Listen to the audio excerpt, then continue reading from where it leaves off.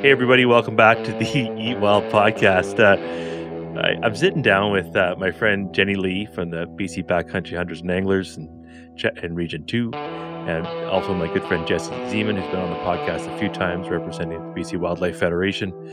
And I invited them both on because I wanted to talk about something that's kind of come up in the last couple of weeks. There's been a lot of chatter within the hunting community around what it amounts to being described as a war on or a fight against hunters, or a fight against um, trying to keep our way of life to continue on. And I think there's a lot of confusion around who we're fighting or what we're fighting, and it's generated a lot of conversation. So when I saw the chatter coming online, the first person I was confused as to where this was coming from. So I reached out to Jesse as someone who's kind of always in the middle of all the middle of these things a little bit in his role, and I'll get to that in a second when he comes on here.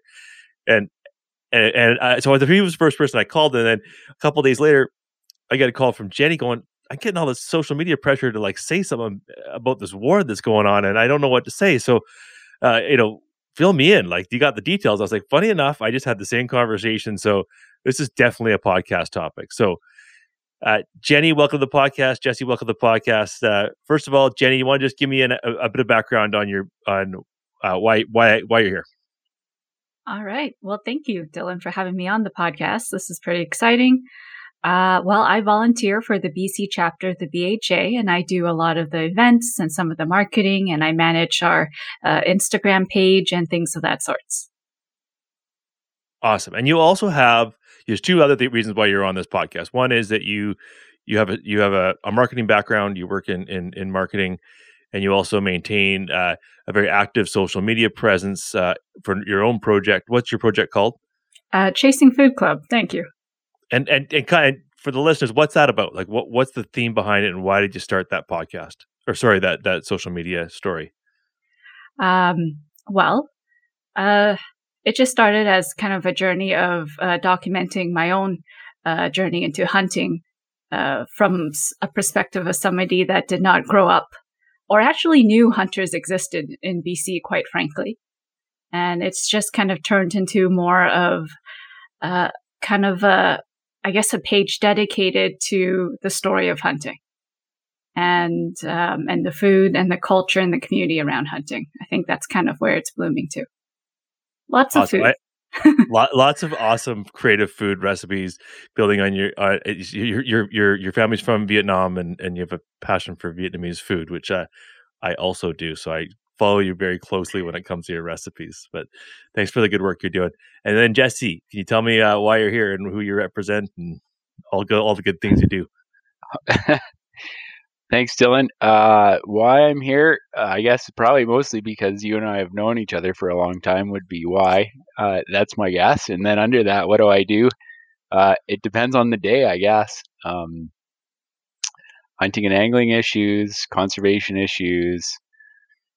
It's hard to even picture what my job description would look like, I guess. It's just generally dealing with issues related to consumptive use and related to conservation. Maybe those are the two big things.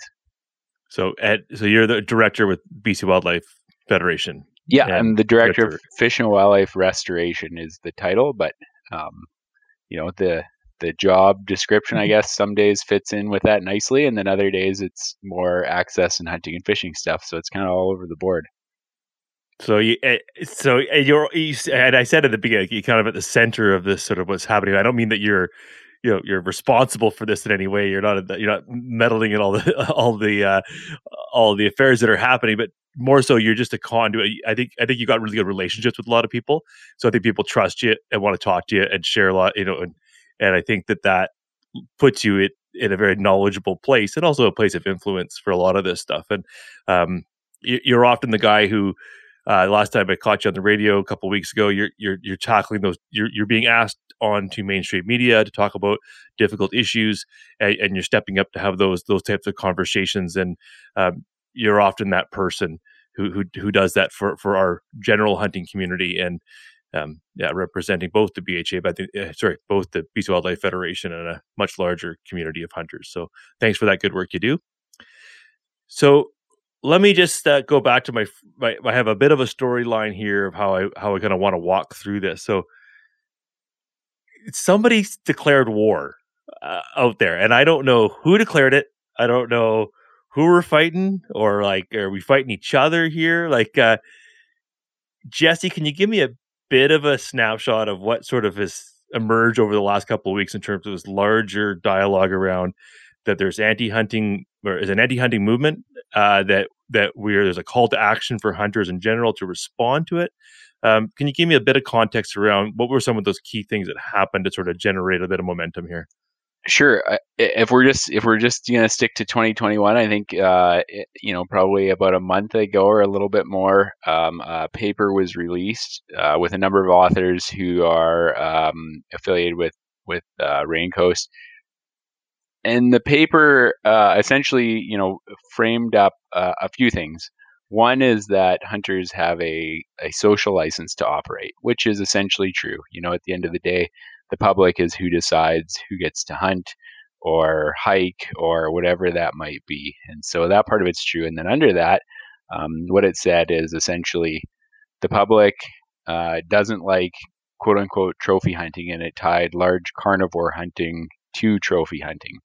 And the focal species there were bears, cougars, and wolves. So that was kind of the first kind of discussion. And quite often, when these things come up, then other things come up right after them, right? It becomes trendy with the media, especially with the media who, a lot of them are quite often disconnected from conservation as we know it and disconnected from wildlife.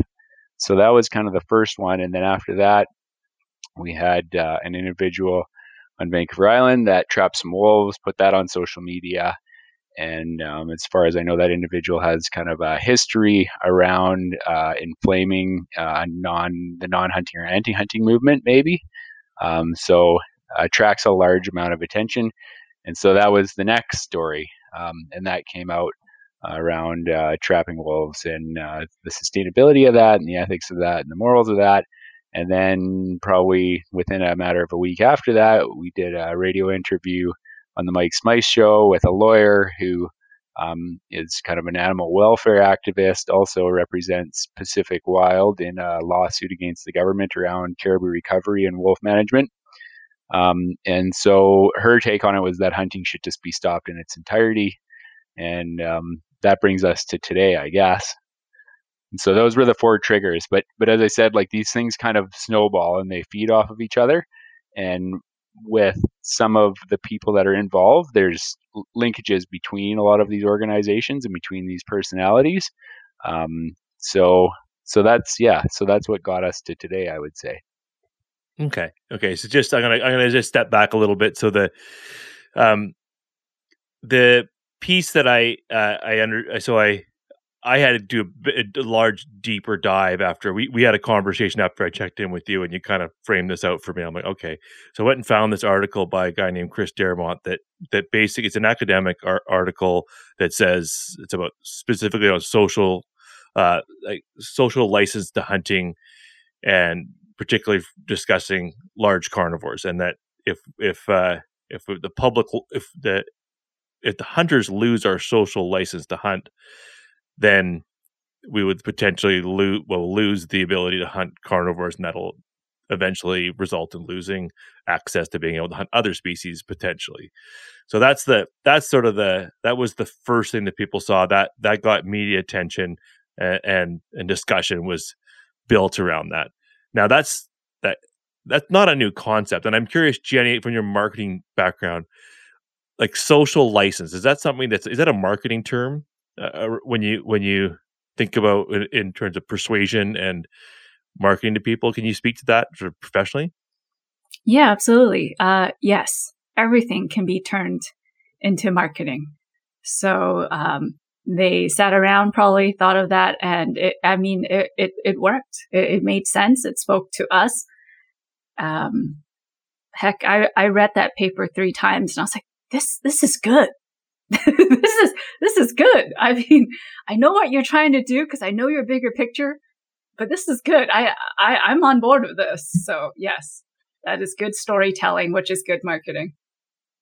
Yeah, and I think it's important in that context that the thing that maybe I didn't mention is as this thing kind of steamrolls, as you're right, Dylan, is that essentially what's going on is this is about the long game. So they're building a straw person in the public's mind of this is who hunters are, right? And so they're picking out 1% of hunters who, are not managing their social media property, are not telling the story of hunting, are not acting in terms of what we would consider ethically or responsibly. But they use those examples to burn that person into the public's mind. And so I think that's where this all kind of culminates. And then the other interesting thing with that paper is it didn't really get much airplay. It ended up in Hackeye. I did an interview where I got burned by a reporter, and there were over a dozen changes made after by the editorial board. But that paper didn't get a lot of traction. But then when the wolf stuff came out, that paper was linked into those articles. So it gives the media more fodder to discuss it. So on its own, that paper wasn't that attractive to the media.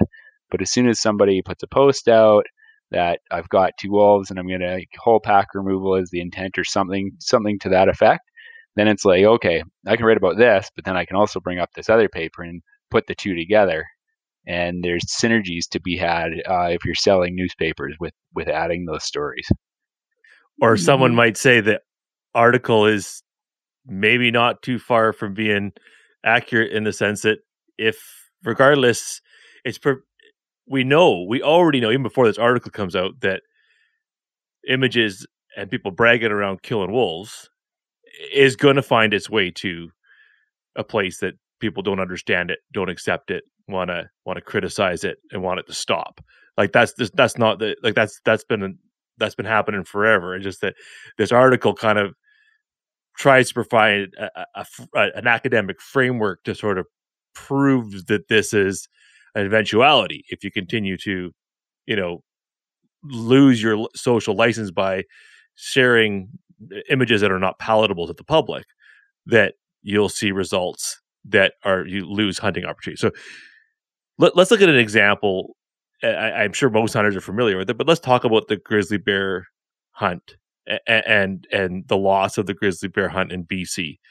So, Jesse, you were riding along for this. You're well aware of this. Can you walk us through the progression of how we went from having a grizzly bear hunt in BC and to when it got canceled? And what were some of the pressures from the public? Yeah, and this is way before my time, because this actually. So I ended up with a box of newspaper articles that all go all the way back to the 1970s from one of the retired large carnivore biologists. So this is the grizzly bear thing started even before I was born.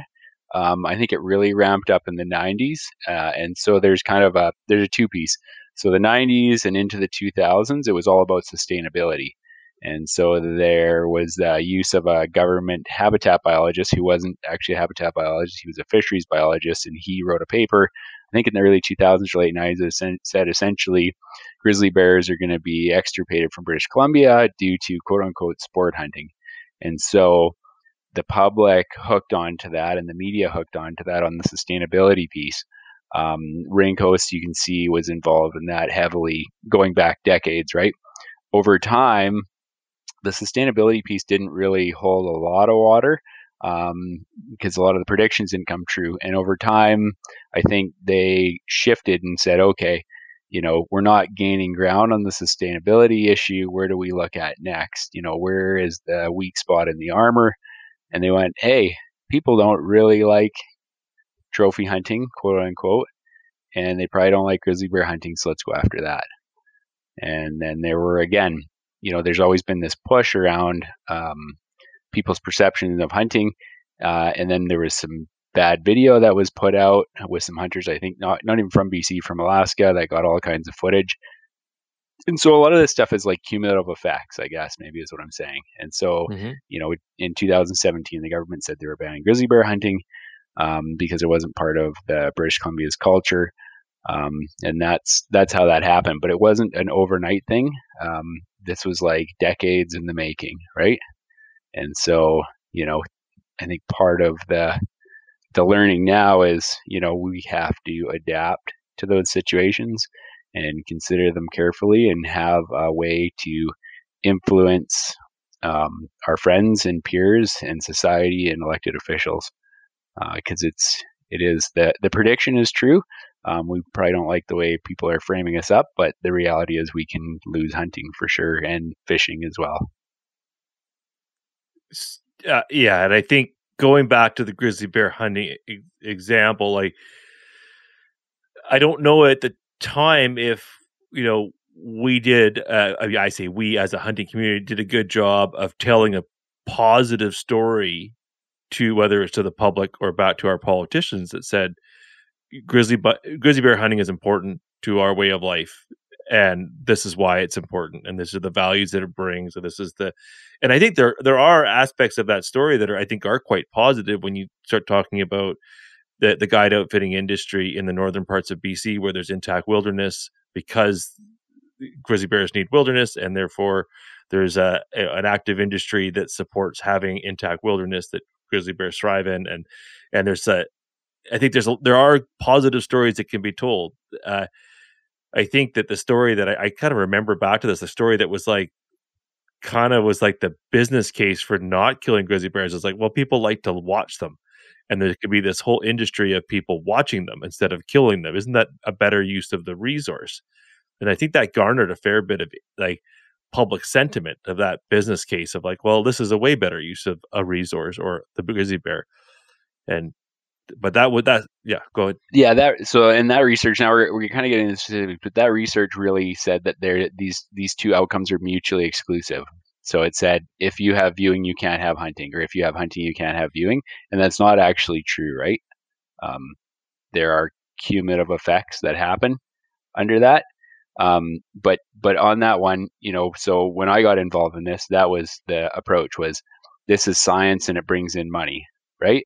And it's like, okay, that's a rational argument when you're preaching to the choir, but I don't think you're going to sell the public on that, right? And bear viewing, if we're looking at it at the individual animal, the position of an individual animal, you're going to bring in more dollars from viewing than you are from hunting, for sure, on an individual animal basis. So a lot of that messaging, I think, it didn't resonate with the public. It might have resonated with elected officials, but we never did and so what I hear nowadays still is it's science-based wildlife management. It's science this, it's science that.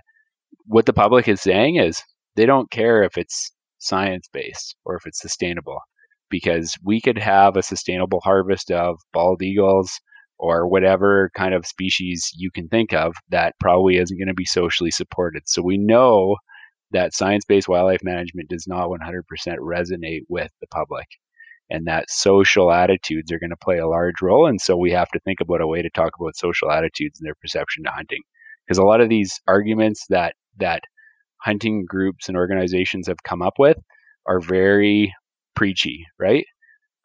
It sounds good, and we can say it to ourselves and make ourselves feel better about it, but the public really doesn't get a lot of that stuff, and quite frankly, for some of it, they don't care. And I just don't think I think it's just not a great story. It's not talking about wildlife management and the triggers for population dynamics just does not necessarily, it doesn't resonate with people. But it's not sexy news, so they're not going to post it at 5:00. There's that too, for sure. Yeah. I want to come back to that, like about our messaging at the end, and that's where I want to get us to. But Jenny, I'm curious. So, do you you're a relatively new hunter? What was your take on when the grizzly bear ban happened in BC? Were you hip? Were you paying attention to what was happening to hunting at that time, or what were your initial thoughts about it? Or I think I just first started, so I couldn't really form my own opinions. I didn't really understand the big picture. I just saw all hunters around me, my mentors, get angry, and so I got angry with them, but I didn't understand why. Sounds like the subject might be that's kind of familiar right now. I hear a lot of people getting really angry right now, but I don't know if anybody knows what we're getting angry about. Can I just share a quick sentence about that? Because when this whole thing started, I got all these angry messages at me to hurry up my messaging, respond, do something. So I started getting angry at them. And then now weeks later, this emotional roller coaster has settled down. I've done the research, talked to everybody. Now I just feel kind of bad because I'm like, I just contributed to I am what I was just contributing to this mess because they were getting angry at me. I was getting angry at them. But anyways, now it's clear. And I'm like, okay, there's a real problem and we got to go somewhere. But just sharing that, yes, getting angry back does not help. It was, yeah. Lesson learned. But it's very like hunting is very it's tied to you, right? So it's very hard to separate, even the act of hunting, it's hard to separate or identify your emotions as you're hunting or if you harvest an animal, right? Like you see, even with individual people, I've seen different responses when they harvest one animal from the next, depending on the circumstances. So hunting is so close to everyone's heart that they get extremely passionate about it. And I certainly hear and feel their passion on a daily basis. And quite often, as you say, Jenny, it's not friendly. And that's part of what I'm sure we're going to talk about. But what you're saying is right. Like having someone come over the top ropes at you multiple times per day is not going to help anyone to think clearly and deliver a message that is consistent that we want to reflect upon hunters. Yeah. But back to the things on the grizzly, now knowing what I know and actually hearing the impact of whole, I guess, what do you call those guides, hunting guides, organizations and stuff, and how they've had to go out of business and whole towns suffer because of that and things of that sorts. Like, I definitely think there needs to be a middle ground, but you are absolutely right, Jesse, that the public doesn't care. So, and that's where good storytelling comes in, and that's why we pay for professional PR to tell that story for the long game. Yeah. So we're gonna have to hire Jenny before we get done the podcast. That's what we're working on. You'll notice that I can barely put together a sentence because English is my third language, but I can recognize good PR. Well, even just telling the right people, that's where we need to get to. Again, we're got to get into the towards the solution part of this podcast, is where I want to go. But I had a question, for both of you. And are we losing our battle for social license to hunt? And now let's not just focus on, across the board for hunting. Are we losing the battle for our social license to hunt? I'm going to start with you, Jenny, on that thought. Thank you. So Jesse can clean up my scrambled thoughts after I spit them out. I don't think so, at least not from where I live. I feel like the generation that's voting, that's speaking up, that's taking action, non-hunters, are more accepting of hunters because they're just more open-minded and can see that hunting and gathering is an important part of life. And I'm saying this because I mentioned to you, gents, earlier that in a pottery class recently, a pottery class hosted in downtown Vancouver, we got chatting. We just met on the first day, and we started sharing our social media. And somebody said, "Jenny, you've been quiet. What's your social media handle?" And I just had a full-on panic attack because I was like, shit, I just met these people. They don't even know who I am, haven't had a chance to warm up to them, and they're totally going to judge me. They're going to go on and be like, look at her, she's a full-on killer. And anyways, next day, came back to class, everybody added each other on, and everybody had the most amazing questions of, hey, how long have you been doing this? What's your favorite thing to go out there and hunt? What's your favorite thing to cook? And we actually spent 2 hours of that pottery class just talking about wild foods. And it's all people that are, I think, most active in the media, taking up the jobs right now in the career, stepping up and having the loudest voices, the next generation kind of. So I think there's hope. There's hope that the non-hunting public is accepting of it. I appreciate that, Jenny, a lot, because and I kind of look at it through the lens of, I mean, we live in a bubble for sure. We live in a little Vancouver bubble here. But you look at some of the, when I got into this business of teaching people how to hunt, there was under 80,000 hunters and just over 70,000, somewhere in there. That was 10 years ago. And now we're over 100,000 licensed hunters here in BC. So that's 30,000 new hunters or something along those lines in that time, probably more with some people getting out of it. That's encouraging. And I know that there's a new demographic of people that are learning to hunt, that are taking an interest. And for what I see when I teach every day, I see 30 to 40% of the classes coming from non-traditional. Well, not like I see people of color in our classes. I see a greater level of gender diversity. I see people from all backgrounds and ways of life that are coming out. And I think that can only do good things for us, because we're not just representing, a white bunch of white dudes. And I think that if a more diverse voice, like a stronger voice, and we can reach more people and create more common ground with more people. So in our bubble, I think things look rosy, and I think things are positive for sure. And I think the story that people are telling within that community is more focused on the food aspects and connection to food and getting away from industrialized. When you say bubble, Dylan, do you mean like the non-hunting, or like just the general area, like the Lower Mainland, or?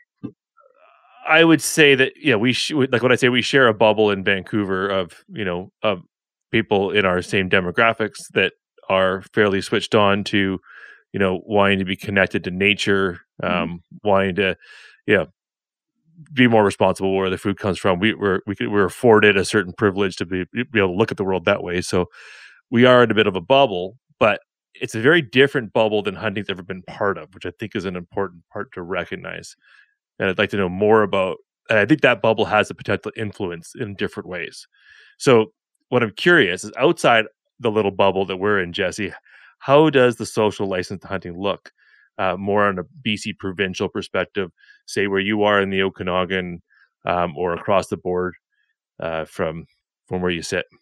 Yeah, and I haven't. So most of the research that I've done has all been around hunters themselves and their motivations and perception and satisfaction, all the rest of that stuff. I think broadly, when you look at a lot of the work that's been done outside of BC, because we really haven't done any other than some limited stuff, what you'll find is most people, or at least when they're younger, want to try hunting and fishing. Like, they're full on hunting curious, but they don't have the opportunity to do that. And then as they get older, it becomes harder. So as you know, Dylan and Jenny, if you have a mentor, chances are you're going to stick with hunting. If you don't, chances are you're not going to get into it. And if you do, you're not going to stick with it, because it's going to be really hard to learn, because it's a peer taught activity. But in terms of, right. So it's not like golf. You can't go down and rent a set of clubs and go out and chase a ball around. Like, it's a very different activity. So it's hard to get into hunting. I think most people, when they're younger, want to get into hunting. They're hunting curious. But the challenge around this is that, so Dylan, you're talking about back when we got down to 84,500 hunters in 2005 was the low point. We're at 107,000 now. A lot of what came with that was positive media, right? Hunting's growing, it's changing, the hipster hunter, people want food security, all those stories, right? And, Randy Shore carried most of that, right? He full on carried, because he understands that conservation and hunting go hand in hand, right? That sustainability is tied to hunting.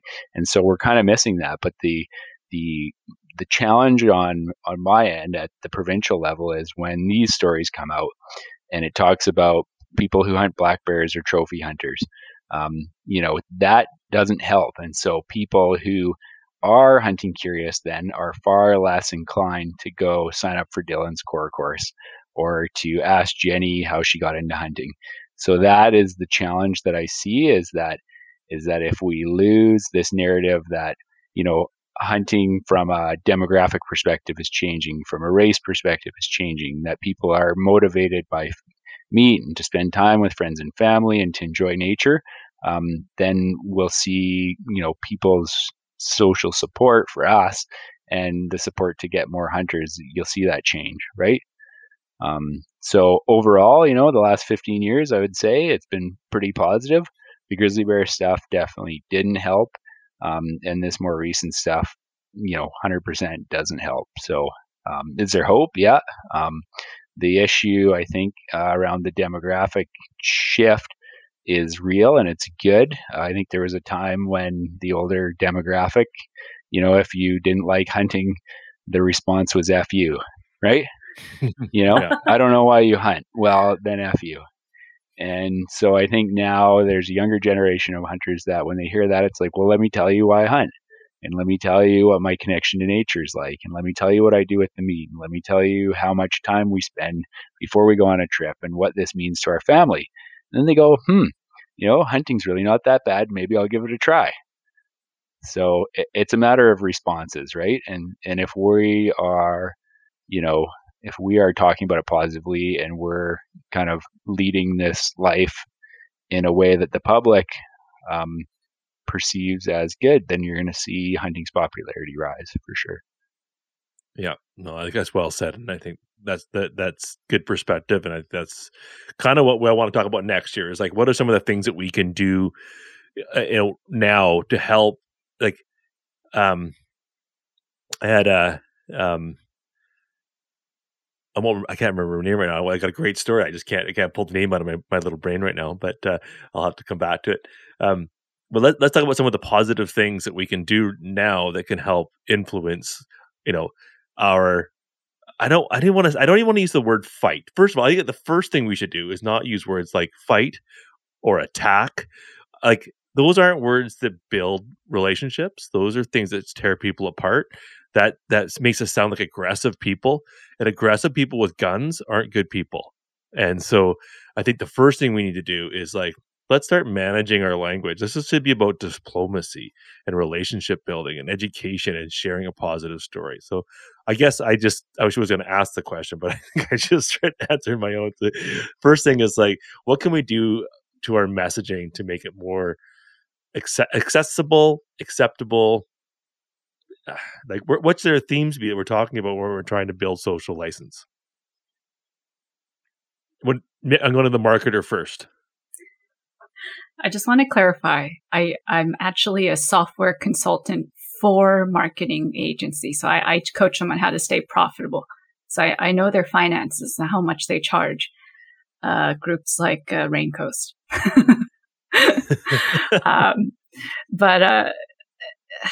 Okay. Can I start big picture and then go small? Can I throw down two things? I like that. Okay. I like that. Big picture. I think all these wildlife groups we have in BC that happen to be operated by hunters need to spend more money on promoting the good work that we do. Because I think that speaks way louder than declaring a war on our hunting rights. I don't know if that's even appropriate to say. And I don't want anybody to reuse those words I just said. Maybe we can say preserve our heritage, our hunting heritage. There we go. I think that speaks a lot louder. And I know, and as Jesse keeps saying, big picture, to me, when Jesse says big picture, it means you got to be patient. You got to actually have a strategy of sharing the good news we do, so it reaches the non-hunting public, and you got to keep doing that, not just once, but over and over and over again.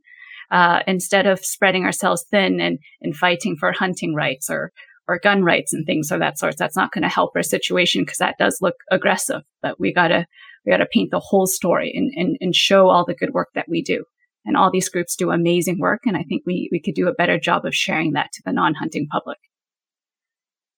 And then from a smaller standpoint, from each individual hunter in BC, we just got to keep sharing our story. And a lot of people, come to me and go, yeah, Jenny, I have 25 followers. Who the heck am I talking to? Well, statistically, even if you just have 25 followers, that one image, whether you hashtag, you share it, doesn't matter how many likes you have, how many comments, the algorithm's actually going to automatically reshare it on people's feeds to help you get more followers. And so that one image can easily make 100 impressions. And 100 impressions just means somebody has seen it, has scrolled past it quickly. And so everybody here does have a social responsibility.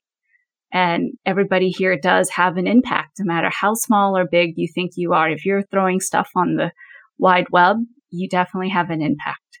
And so we can definitely share our story a little better.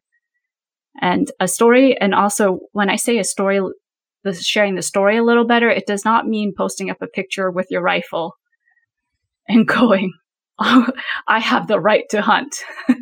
You're really, if you're doing that, you're really just speaking to other hunters, because only other hunters are going to get how heavy that pack is and how many rounds you've had to shoot to make sure you can take an ethical shot at that animal. No one else is going to get it but other hunters. So if you want to speak to the general public, you gotta share the full story. You gotta share the scenery, the blisters on your foot, how many days you actually spent, how many days you came home empty handed. That's my little tidbit. I like it. Right on, Jesse. What are your thoughts about messaging? Yeah, awesome, Jenny. I think it's great having Jenny part of these conversations, because she brings like multiple different perspectives, whereas Dylan and I bring like similar perspectives, right? It's great.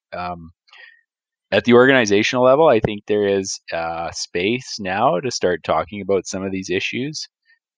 Broadly, hunters and hunting organizations need to kind of get their shit together in a big way. And we have to. So the challenge with this social license piece is that if we can't manage the 1% and their, irresponsible behavior, then all of us, the other 99% of us, will get managed. And so what I'm saying is if there's 1% that are not responsible and we can't separate ourselves from that, we are all going to be regulated for that 1%. Right? So that's the reality. So we need to figure out a way to manage our people, right? Our culture. So I would say that's the big picture. I think there's space now organizationally with a lot of the kind of consumptive use organizations that, okay, this threat is real. Maybe we should start talking about this, thinking about it, and throwing some money at it. And so, that's doing research, social science, all the rest of that. And that's important. It's going to cost big dollars, but it needs to be done. I always say this, and my focus is at the individual level, because at the organizational level, I do get asked to talk to the media a lot about hunting and fishing issues and sustainability issues. But when I'm talking, then I'm the quote unquote paid lobbyist for the hunting lobby, right? And so that on my end typically that's not a quote unquote win, right? It just, when it's framed in that manner, it's really hard to actually convey who hunters are and have that discussion. And as much as a person tries to convey that, I'm still only a lobbyist, right? And people make that clear. Whereas as an individual on my own personal social media, I'm Jesse that everybody knows and people like, and they respect, I think, my perspective. Looks like Claire's just joined the podcast. She's been awfully quiet for the last couple of podcasts and really cooperating, but she's just decided to get up here. So she should settle down. I might just have to axe out a second here. And there's she's 15 and a bit now, and spends most of her time sleeping and occasionally gets up. Yeah. Okay, I'm just gonna stand by a second. All good. This is getting past my bedtime. Are you early to bed, early to rise then? I am. I sell software globally, so I have calls with like India and the UK in the mornings. So. Oh, wow. What kind of software? What's the software? It's agency management software. So we specifically coach PR and marketing companies on how to be profitable. Yeah. Cool. Awesome.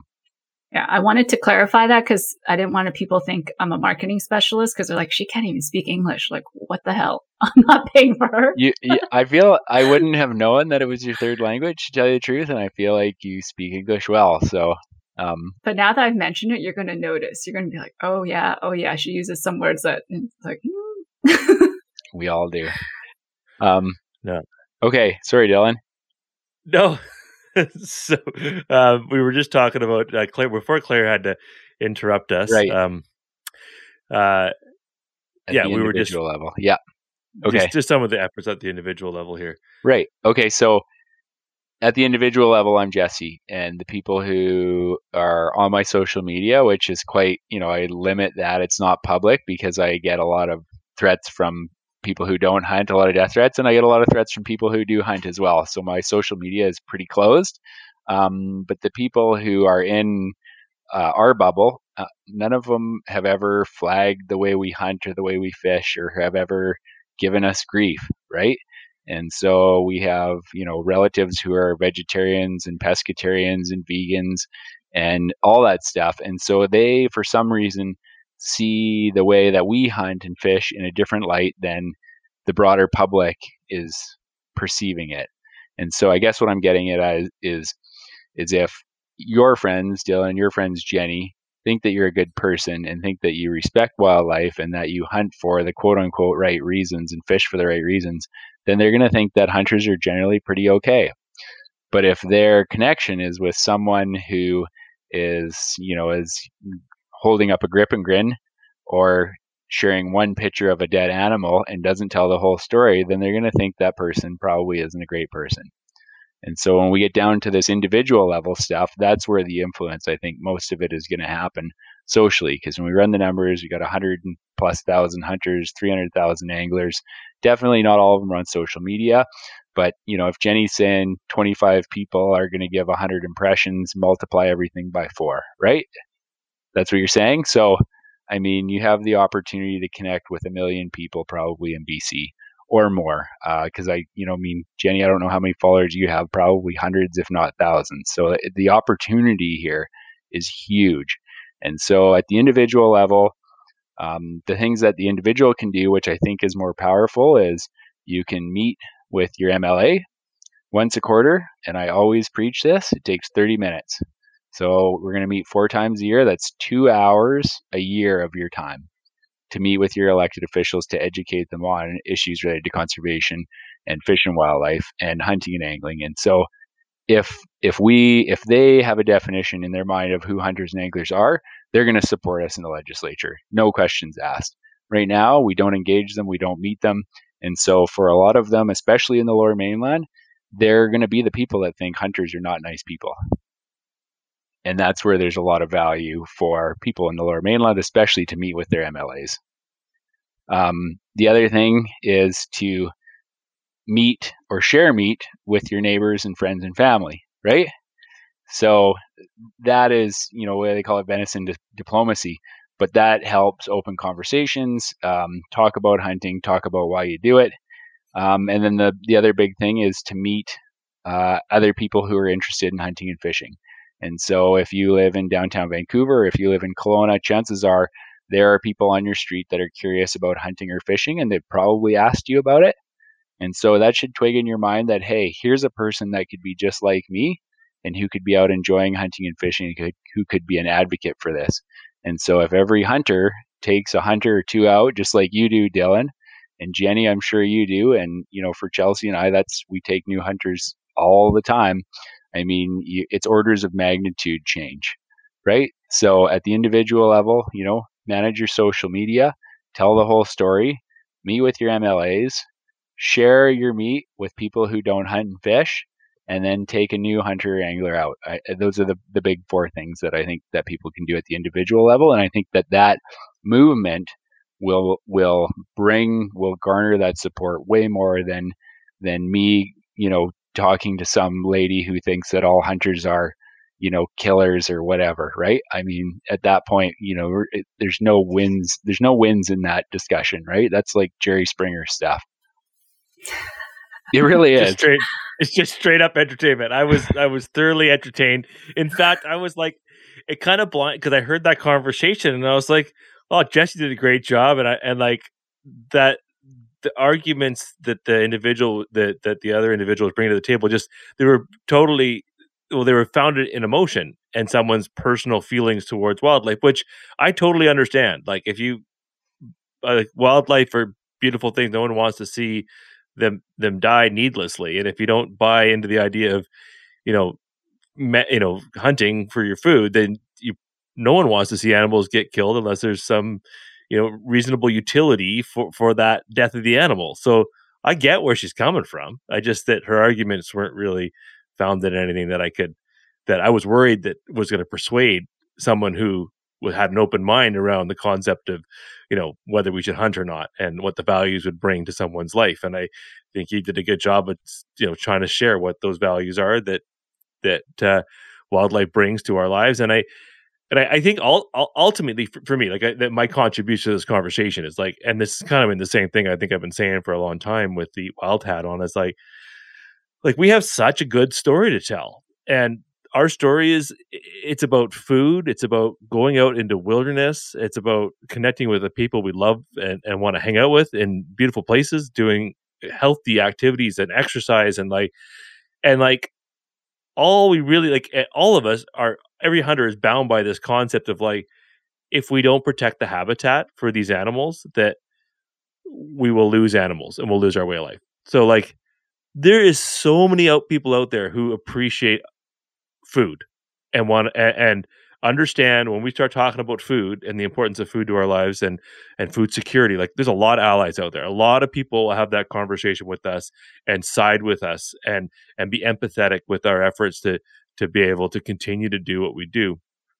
But the other one, I think this is the one that I kind of get a little bit lost on when, even when it's to Rain Coast and these other very organized, very effective conservation groups, we all ultimately want the same thing, which is to try and find ways to do a better job of managing our resources so we protect wildlife and wildlife habitat.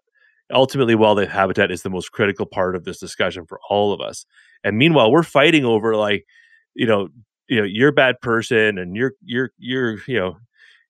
values are different than mine, and we're battling over that when we're the last bits of wildlife habitat that is being removed in some places, and we're busy fighting over our public image and not working on the important campaigns to make sure that we find a way to protect critical wildlife habitat and come up with more sustainable models to manage it. And that's what we need to be talking about. And we all got to be getting together and talking about that. And I just think that we're losing sight of that because we're at war with each other and not really coming up with constructive solutions and around those much more important, bigger topics. And those much more bigger important topics will make the news, though. It is helping our hunting heritage when we get super hyper focused on our mission about wildlife conservation and we actually succeed. That kind of stuff makes the news.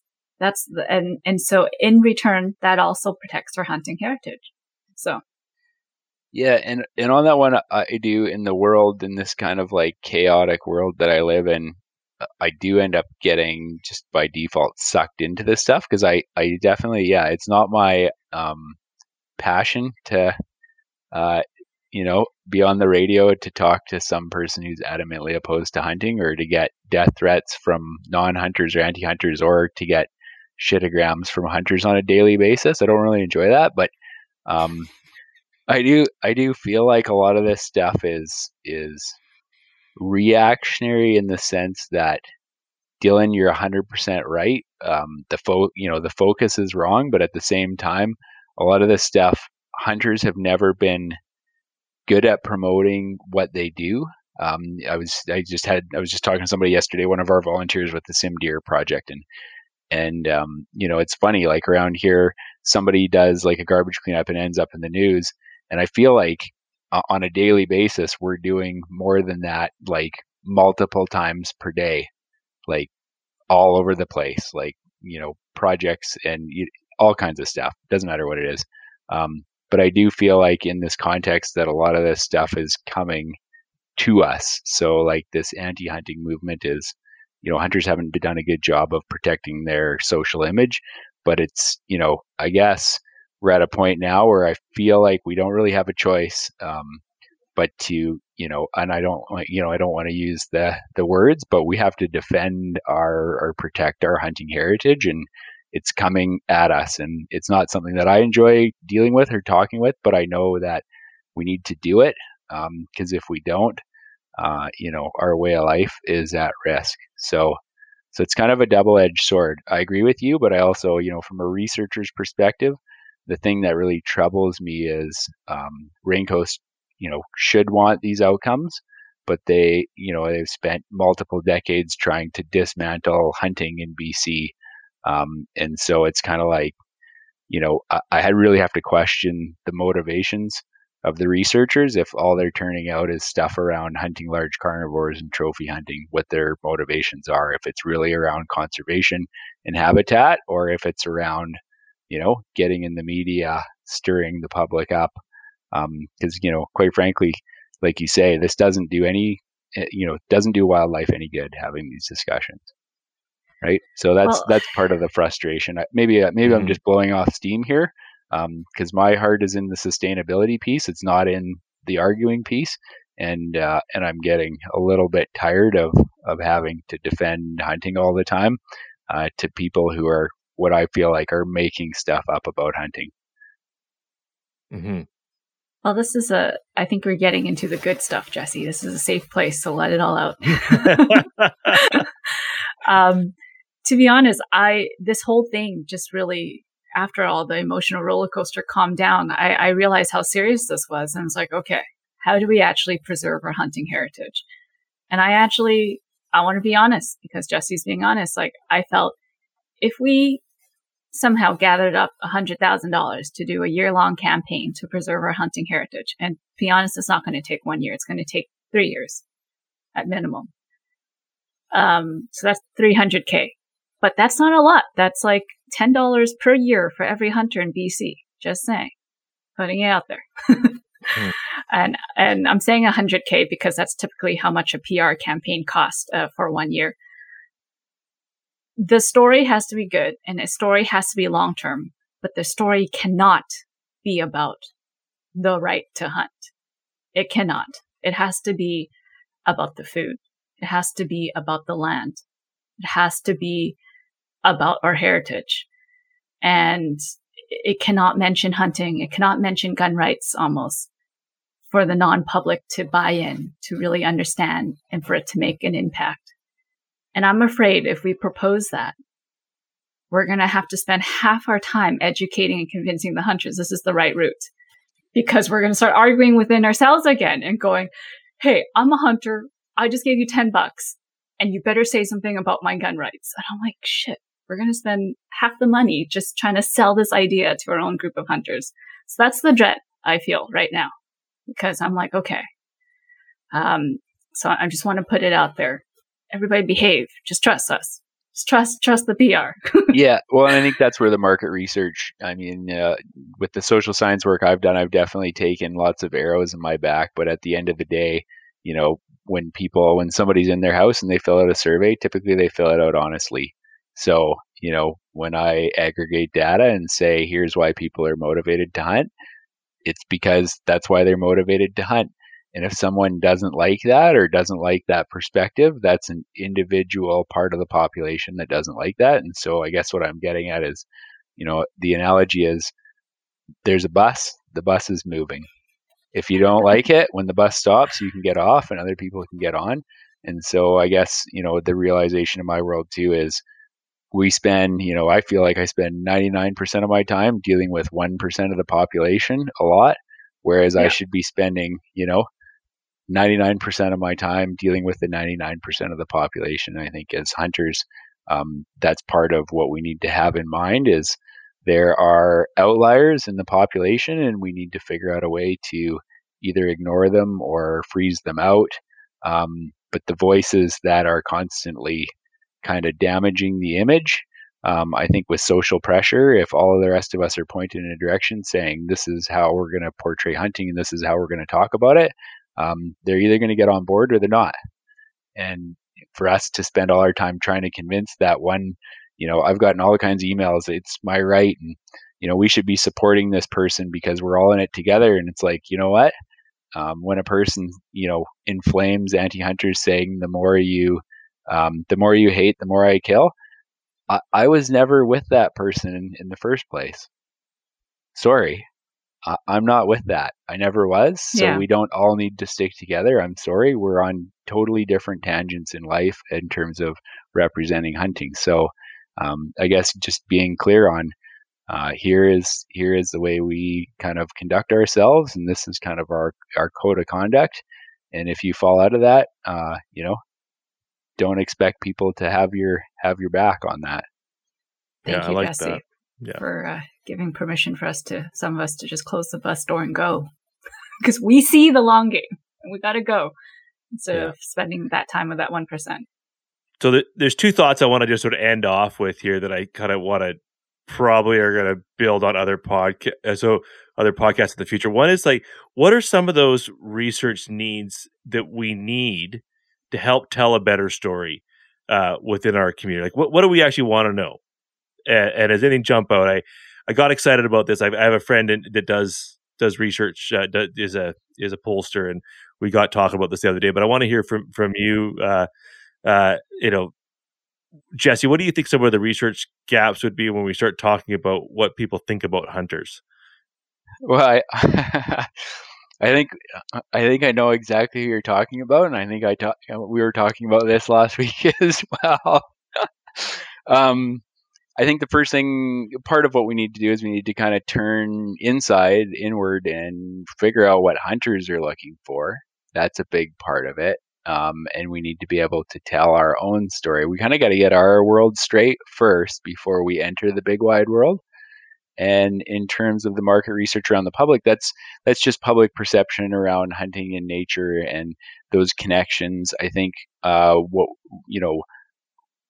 what we need to do, kind of, and we've alluded to this, is how do we parallel hunters and non-hunters, right? How do we show that, hey, we're the same?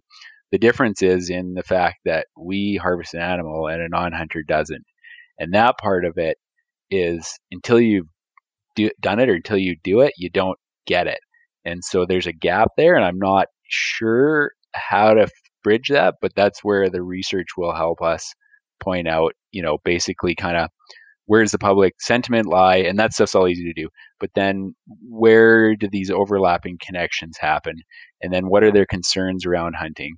And then finally, like, how do we convey? I mean, I struggle with it. How do you convey? People will say this, I hear this all the time. You tell me that you love wildlife, but you kill it, and it's really it's hard. It's hard for me to explain. And like I said, the reaction when you see new hunters harvest an animal, like, it's so varied. Like, I've seen people who are 55 years old like break down crying, and I've seen it's so hard to capture that in a way that hunters understand it, because if I don't understand it even, so if hunters don't understand, it's going to be hard for us to communicate it out. And then how do we get non-hunters to understand it? So that one to me is like, that's the most elusive piece in all this. Yeah, for sure. Go ahead, Jenny. Well, Jesse, something you said last week was a majority of non-hunters don't know the face of an actual hunter. And I think that's how you fill in the missing gap. It's not necessarily even talking about hunting, is making sure a non-hunter knows a hunter that's kind, that's nice, that's normal. They don't actually need to talk about hunting. They don't actually need to, it's just being in contact. So that way, when it comes time to vote, they see your image and go, Dylan, Jesse, I know 2 hunters. I don't know anything about hunting, but they're 2 nice dudes. I know they wouldn't just go out in the woods and shoot whatever that moves. I think that's the key for me. Like, I've been brainstorming a lot about different strategies, and I think that's the best way, because you're right. There's no words you can describe the actual act of killing an animal. It's very personal. It's different from animal to animal. And there's no point, because you're never going to drag them to the woods to kill an animal with you. Heck, I've been hunting for 3 years, haven't cut a deer tag. So that's just not reasonable. So but just to put yourself in front of a non-hunter and just be that nice person that helps them out. And so that's just a thought. And I think that can be done at a mass in different ways. For example, like in Vancouver, I was just joking with somebody the other day, if I put up a poster in my building and there's 100 apartment suites in here, if I just said, who wants to learn the basics of mushroom foraging? I would have like 100 out of 100 people sign up. And imagine if everybody just came to that 30-minute intro talk I did, and I just introduced myself as, hey, I'm Jenny. I hunt and gather some of my food. I don't need to talk about hunting, but I go off about how to find your basic mushroom at Stanley Park. I think that's more than enough to make an impact.